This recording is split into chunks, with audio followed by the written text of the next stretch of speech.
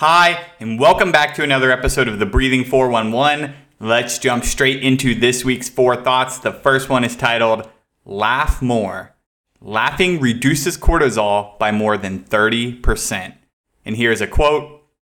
These analyses demonstrated the potential therapeutic role of laughter-inducing interventions as a complementary strategy to improve everyone's well-being and highlight the need for further research aiming to improve our collective sense of humor. End quote. And that is from a paper published in 2023, a systematic review and meta-analysis. And how is that for the best quote ever published in a science article? A further research into aiming to improve our collective sense of humor. That is awesome. So my take home, this recent meta-analysis analyzed 8 different studies and found that spontaneous laughter reduced cortisol by 31.9%, making it a potentially powerful tool for improving wellness in basically every disease state and just wellness for everyone in life, right? And it certainly corroborates my old saying that the best and most therapeutic form of mouth breathing is laughter. So make sure you laugh a little bit more today. P.S. You can sign up at breathlearning.com and get my 4-page summary or my 12-minute, 39-second podcast of this one, which includes 3 ways to incorporate more laughter into your day using Spotify, funny videos, and Instagram, or you can just go laugh more and know that it's good for your stress hormones and good for your overall health. But I hope you will check it out and sign up. All right, let's move on to thought number 2. It's a good one. Did the Buddha do breath work? Yes, he did, apparently. So, but then he gave it up. So here's a quote from Bhante Gunaratana, and this is what he says about it. Quote, after his enlightenment, the Buddha described how he had previously practiced extreme self-discipline by manipulating his breath in arcane and special ways. But he discovered that he could not get rid of his impurities by holding his breath or altering his breathing. So he gave up breath control exercises and followed his own middle way, end quote. And what was that middle way? Well, it was mindfulness of breathing, of course, and it is ultimately what led the Buddha to enlightenment. I love that story for many reasons, right? But it ultimately gives me hope that one day I'll give up some of these breathing exercises, right? And reach enlightenment too. Of course, I'm just joking. That's part of thought 1. But it's a really neat story nonetheless, and I'll let you make of it what you think. And so just an awesome story to hear. He was he had gotten obsessed with breath practices too and ultimately gave them up. That's something really neat and something we can all learn from. All right, here is thought number 3, how to find your inner silence. And here's a great quote. I believe it's possible for everyone to discover this silence within themselves. It is there all the time, even when we are surrounded by constant noise.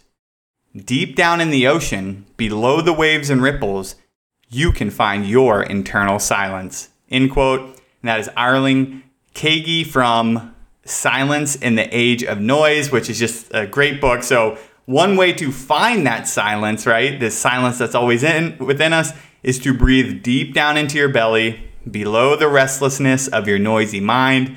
There, you'll discover your ever-present and always accessible internal silence. I love that and just love the book. Thanks to Dr. M, that's all I will say, for recommending this incredible book and many others that you've recommended. But this one was particularly amazing. So if you like the idea of silence and just a different take on the same concepts of everything we do with contemplation, breathing, of course, right? Meditation. Go check out the book. It's really good. It's a really short read too. Okay. And then now for the 4th and final thought, it is titled The Gravity of Breathing. And here is the thought. With consistent practice, the breath creates its own gravity, naturally pulling your attention toward it in every situation.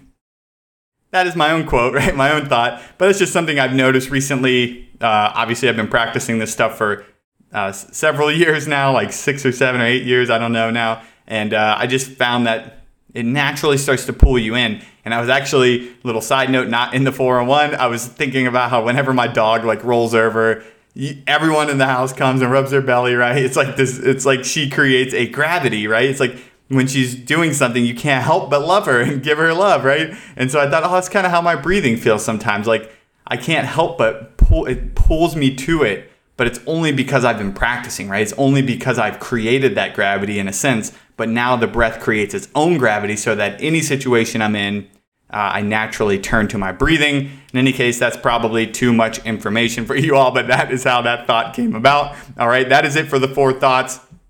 Let's move on to the 1 quote. Here it is. To control the breathing is to control the mind. With different patterns of breathing, you can fall in love, you can hate someone, you can feel the whole spectrum of feelings just by changing your breathing. End quote. And that is Marina Abramovic. And just a beautiful quote. I found out about Marina Abramovic in the book Silence, and then I looked up some of her quotes, and phenomenal.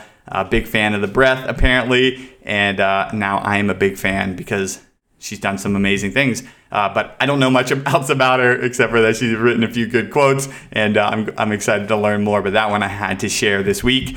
All right, let's move on to the 1 answer for this week. The category is lung measurement. The answer is, this is generally a measure of the lung's ability to expand due to changes in their pressure.